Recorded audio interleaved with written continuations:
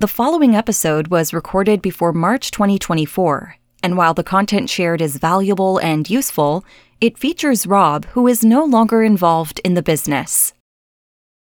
So if you know anything about us here at the Response Suite office, we like to have systems and processes for absolutely everything. We say that, but this was the most complicated start of any podcast recording ever. Everything that could go wrong just went wrong. And luckily our guest today has been very, very patient. Please welcome my co-host for the episode, as ever, the man who at school, in order to make himself look more cool, wore a Bluetooth headset. It's hypnotist extraordinaire, Robert Temple. Yay. And please welcome my co-host, the man who doesn't like the feeling of dry sponge. It's the mind reader, the one, the only. It's Kennedy. Let's start the show. Rob and Kennedy can get inside your head. Now they can help you see how your subscribers think instead. You've got to listen. Now Can't wait to tell them this. open and ready. What just happened there, Robert? Click through race. Now you've got the email marketing show. I don't know what's wrong with us today. The email marketing show. Hello, welcome to the Email Marketing Show. Today we want to tell you, if you're watching this on YouTube, you'll see something wonderful just happened while we were playing the jingle there. So I've recently given up drinking Pepsi and Coke and all that stuff, but I'm having an off day because I've just had one. But I've just spilled it down myself during the introduction, and there's no cool way to recover from that. Apart from like patting yourself down. That's amazing. Wow. Anyway, Wow. Yes. all of the professionalism of this episode is going to be clawed back by our guest today. Now, our guest today did one of the following few things. I want you to try and guess it, Kennedy. Sure. One of these things is true. Either he was almost called Othello because his mother is such a huge fan of Shakespeare, or It was almost called Othello. Yeah. That was going to be his name. All right, okay. or he didn't eat any chocolate or crisps or any sweet stuff like that for 10 years after a New Year's resolution went horribly wrong. Okay, wow. And the that's third bad. one is Yeah, he once rented an entire cinema screen for his girlfriend's birthday and forgot to invite her to it. Knowing Gav as I do, I think it was the third one about renting an entire cinema screen and forgot to invite people to it. Was it that one? Gav, welcome to the Email Marketing Show. Which of those things was true? It was the second one, chocolate and crisps. What happened? What? How the hell did that happen?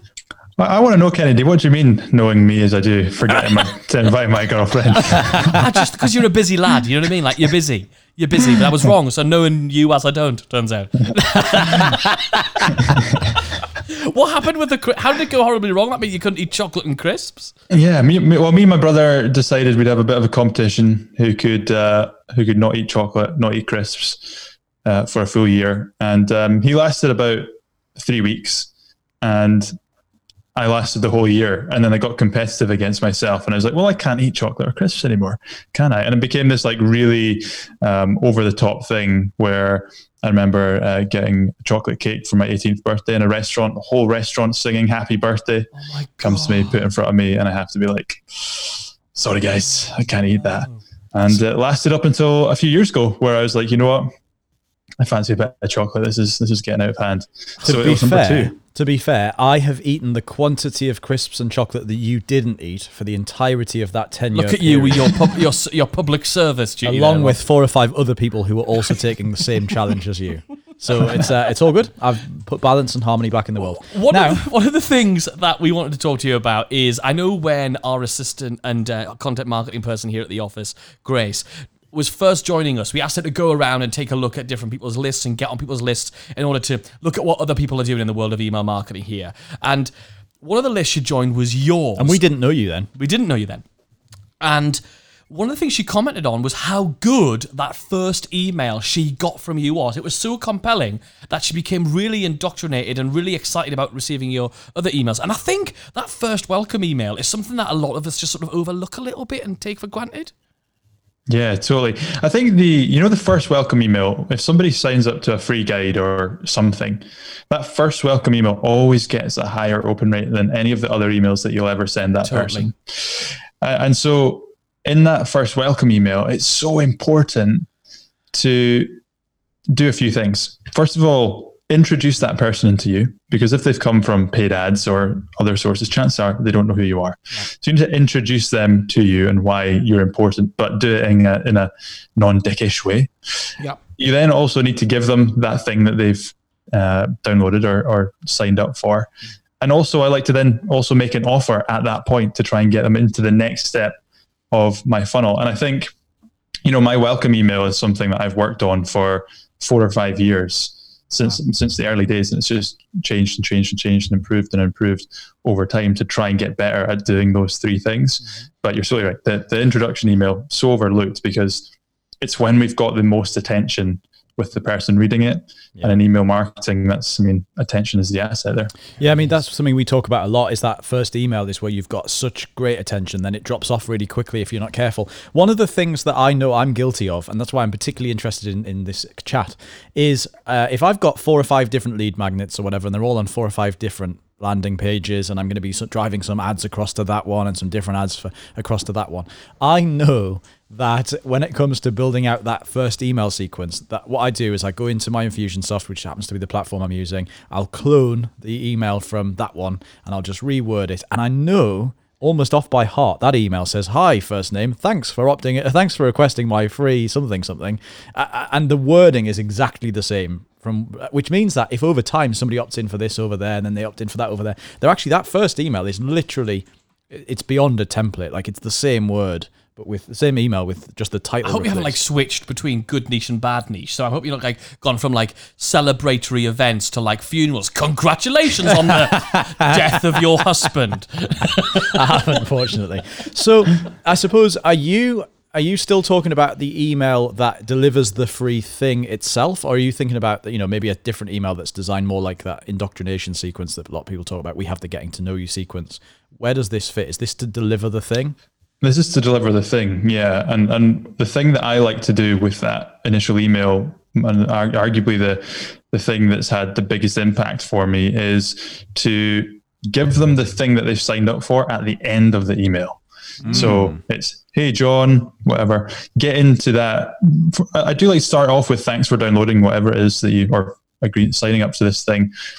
Getting into a story about why that thing is interesting to you. So I'm not saying a rags to riches story per se, but some sort of story that relates you to the reason that you've created that guide. And is that to create the frame of authority in your reason why? Yeah, exactly. And in Rob's example there, that's your opportunity to differentiate between the different lead magnets or the different opt-ins there. You're saying, "Thanks for downloading this thing." And then you might be telling the same story, but you want to change the narrative a little bit based on the thing that person's downloading. So this is a problem I had. This is this is the journey I've been on. And this is the thing that I've created as a result. Once you've told that story and you've gotten them, they're going to be reading that email because, like we say, we've got their attention. They've just signed up for that thing. So that immediately you're indoctrinating them into who you are, why you're authoritative, before you're actually giving them the thing that they signed up for. Right. That makes a lot of sense. So we've got this email, very short opening that says, "Hey, thanks for downloading the thing. This thing will help you to big benefit here." So it's restating the benefit. Yeah. Do you now tell them that they can get the link to it is further down in the email, or are you going to let them hunt for it? In other words, is there a risk, if you're not careful, that somebody may read that bit and go, "Okay, well, where is it?" at that point? Yeah. So how do you handle that? I actually tell them. So I'll say, "Thanks for downloading the thing. It's at the bottom of this email." Then get into that story. Before you get to that, now we're going to tell them the story. And now what happens? Yeah. And then one of my other favorite emails in a sequence is actually the second email, which I will send out. It's arguably a kind of join on to the first one. And it goes out maybe 12 hours later, so not even a full day. And it's the most simple email ever. The subject line is "thoughts?" ? I don't even capitalize the T. And then I just, in the email, one line say, "Hey, I saw you downloaded the XYZ. What did you think of it? ? Name. Done." And you're trying to elicit a reply there. Exactly. I think in email marketing, understandably, we are trying to get people to buy something, convert us in some sort. But I also think that we all oftentimes overlook starting a dialogue with somebody. We create these sequences big, long 30-day, 1 year long sequences, hoping that they were just going to churn out sales. Yeah. But one thing we don't understand is email at the end of the day is a conversation. And starting a dialogue, even if it's just somebody sending that email, someone getting back and saying, I really enjoyed the blueprint, I'm struggling with X.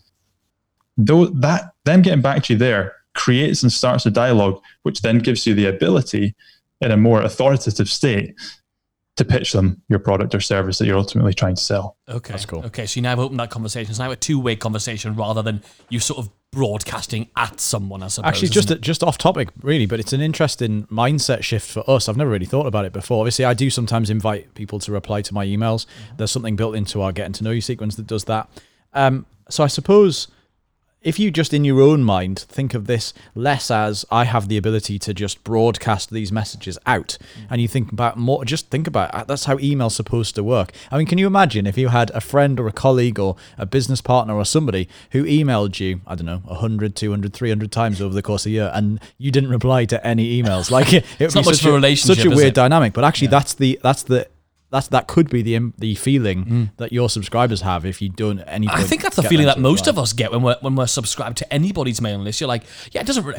The fact that you feel as a recipient of these emails, you feel that it doesn't matter if you open that email because you're just a number inside of someone's database. But anyway, let's rewind back to the content of this all important welcome. We'll call it the welcome email for the sake of shorthandedness here. So we're going to tell them, acknowledge the fact that that thing's at the bottom, and that's going to be in that email. We're going to then move into why it's relevant to us and how we came about it, or why we're in a position to talk about it, or we're going to resell them on the benefits of all that sort of good stuff. What else do you put in that email that you think is so important? Yeah, I mean, the three elements I described are the three things that you want to get across. So you've got the thank you, very short. Then you get into the story. Then you give them the thing that they want. Mm-hmm. And then what I also like to do is prompt them for what they're going to receive in the upcoming emails. So you're opening a loop now, aren't you? You're sort of saying this is what to look forward to. Yeah. And I think with email marketing, everybody knows when they sign up to something, they're going to be getting added to a newsletter. They're going to get frequent emails. They know that. And I think a lot of people try and hide away from that fact a little bit too much and try and make their emails seem like they're from the person themselves, which can be a good tactic. But I like to be straight up with everybody and say, look, you've downloaded this free guide. Now I'm actually going to send you content over the next few weeks. Maybe I can't remember how much. I think I send every 5 in the initial sequence every day, and then it goes to every 5 days. So I draw that out. I'll make it clear for them. I say, hey, look, because you signed up to this, you obviously have an interest in X. And so I'm going to send you some free resources that I think are really going to help you achieve X and Y. Be sure to look out for those. By the way, the next one, which you'll get tomorrow, is titled, and then I give them the title of the next one. Really, really nice little tip there to get to tell them what the subject line to look out for. Now, the other thing you mentioned that you sometimes do in these welcome emails is to make some kind of offer. So where does that fit into this? Because obviously the first thing you want them to do really is to go and download the thing they opted in for, perhaps, or the other option is that they could go and purchase something. Are you going to actually spell out the whole offer in the email? Or are you going to say, oh, by the way, I've got this other thing you might like, and do it quite blindly? Like, how prescriptive and how much real estate of that email do you take up to make the offer? Yeah, great question. Well, first of all, what we need to understand is what are they receiving as they go through the funnel before they get the email. So for me, every single time I've got an opt-in page, like a free guide, the thank you page is always trying to sell them on to the next thing. Okay. So the next offer, whether currently that's going to be a trial to my membership site. So they should, by the time that they receive that welcome email, have an understanding on what the next step that I want them to take is. Now, I don't want to pee them off and go overly salesy in that initial email. So what I like to do is say, here's your blueprint, and here's why you should get it, the free guide. Also, you would have seen on the thank you page that we've got this trial for the membership site. Be sure to take a look at that just now. And I also link it there. So I don't, in the initial email, use a whole lot of real estate. to try and pitch that product, because I know I'm going to be pitching it to them in the following days. And the thing, at the end of the day, the thing they've signed up for there and then is the blueprint. I've given them the option to sign up to that on the thank you page, so before they get the email. And so I'm just kind of giving them a subtle little nudge there to say, hey, look, remember this, and if you want to, and also try and tie that back to, so the offer that you make, try and tie it back to the thing that they've just downloaded. So make it the next logical step kind of thing. Exactly. So today I was putting the finishing touches on a 7-day challenge on how to create your own funnel. Now I'm saying, by the way, if you want to get even more training, even more support, one-on-one advice from me, then you can join the membership on this 7-day trial. So it's making that thing that they're signing up to and that offer almost a no-brainer. Right, but doing it in a kind of subtle way in that welcome email. I like that. And in terms of your welcome email style, is it very personality filled with loads of graphics and logos and GIFs and stuff? Or is it plain text? Where do you sit on? Because you're trying to achieve quite a bit in that email, and we all want to achieve lots. And how many of us, I'm sure you, Rob, have done this maybe, where you write your welcome email, you want to say so much, you want to introduce them to you and your brand and the reason why and all of this stuff, but you've got to stop at some point. Right. And not overwhelm them, because we know that people are not going to read like a 15,000 A couple of word focus email. points is really... Sure, yeah. So layout-wise, how do you keep it interesting so that it really communicates value, personality, gets them on board and moves them through? Yeah, my style from email marketing has always been zero graphics. And literally the email that they receive would be the exact same style and format as if I was just to write an email to them in Gmail right now. Right. And the reason for that is I want them to feel like, and I will say this in the PS, and I'll say, like Rob, you mentioned, hit reply and you'll actually get to me, is I'll say that in my emails. And I feel like I'm looking at my own consumer behavior here really to determine what I do from an email marketing point of view. Because if I get an email that's got a ton of graphics and things going on to the point where like Gmail won't even open it properly, I'm just like, this is so impersonal. And if I was to unsubscribe or reply, I feel like I wouldn't even get a response. Whereas if I get an email that's, in my opinion, if I get an email that's written like it would be written, I know it's a bot, or I know it's coming from an email marketing piece of software, but I just feel like it feels a little bit more personable. And I try and I try and let those people know when they sign up to the list that I'm there to actually help them. And if they want to hit reply, if they've got any questions, then they can do that. This one of the questions this raises for me, and it's a dilemma I actually have right now. Come on, Robert, tell us about it. I have it set so that when I send emails to my list, it comes from hello at and then my website. And when you reply to that, that's the ticket, that's the email address I use to open support tickets at my support desk and all of that stuff. And the reason is, what I'd like to try and do, I have tried to do, is to keep one central place where customer communication happens, and that's the customer support desk. Right. Now, they never really see the customer support desk particularly. I don't have it email them to say we've opened you a ticket or any of that stuff, because for that particular niche, which is B2C rather than B2B, they may not be familiar with what a support desk is and all of that stuff. But it does mean that the process of watching tickets go back and forth by email for them, it has things like click here to go and look at your ticket status and stuff like that. So I suppose what I'm trying to say is, when you have somebody reply to your emails, does that go to the same place that all of your customer support happens? Do you handle that within your email inbox? And does that get cluttered? How do you keep that so it's streamlined for you, but also a good experience for them? Yeah, so I personally have any replies that come in from that sequence come to my direct email. And that's, I guess it's a personal choice in that I want to have one-on-one dialogue with the people that are coming to me. Now, if people respond to my emails and they then happen to be, you can always tell, maybe a potential client for the agency, or they are interested in hiring me to speak at their event. So it's an actual like business. It's not so much the small business owner that's looking for advice and maybe onto a membership, which is kind of my core audience, but it's, you know, a larger client or somebody that's looking for a speaking gig. That's when I'll typically direct them over to, or I'll get my assistant to reply to them, and then she'll handle it from there. So it's all done currently by me. Whether that's the right or wrong thing to do, I don't know, but I quite like being able to have that one-on-one dialogue with the people that are downloading, There's no rights and wrongs. my things. There's just what works, isn't there? There's nothing wrong with having it come from a slightly different from address, depending on the phase in that in that sequence as well. That I do have an email in one of my sequences. It's the one that we call the at me email, which is the one that's getting the reply, which comes from my email address, and it says Kennedy-personal. So that they know it's coming from a slightly different thing.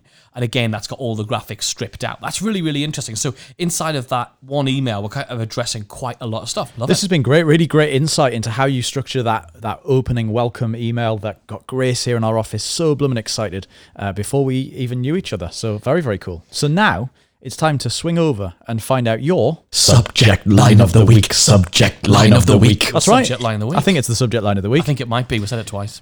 What's your subject line of the week, Gav? So one subject line that I have used in the past, and it was the only subject line that I've ever used that has had people share it on social media, was funnel hack me dry. Oh. And let's talk about the premise of that email, I guess. And why do you think it worked so well?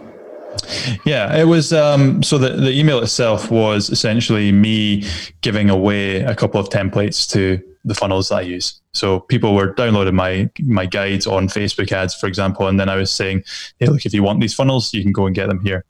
Now, in the ClickFunnels community, they use the term funnel hack to kind of copy someone else's funnel. And I think it worked so well because it was kind of... it was like sexualized, but not naughty, sexualized at the same time. It was naughty. A naughty little badger. Naughty. Oh, and it always got a response. The responses that I got, it was polarizing, is a good way to say. Because I had some people that were sharing it on social being like, this is the best email I've ever had. And then some people were replying being like, I do not want to receive this style of email at my work. And I was like, well, hit subscribe then, mate. So it was very polarizing, and it's by far the most kind of feedback, good and bad, that I've ever had from an email. And based on that, have you continued to send sort of sexual innuendo type email subject lines, or has that made you stop doing it? It's being totally honest, I've not gone either way. Actually, it's just been an email that sat in my kind of initial sequence that people get after downloading my guide. But now that you say it, I think I should probably roll out some more naughty subject lines because they obviously work. Yeah, I love that. That was Gav's subject line of the week. Subject line of the week. Yes, sir. So finally, dude, to wrap up this episode, tell us where to go. Where to go? Well, the best place to find me is mrgavinbell.com or at Mr. Gavin Bell over on Instagram, all your favorite platforms, and more than happy to answer any questions. I like that, Mr. Gavin Bell. I think I might buy robtempleesquire.com. You mean you don't already have it? Lord Kennedy. Lord Kennedy, ruler and master. And you'll find all the show notes of all the things we talked about in this episode over at blog.responsesuite.com/dialogue.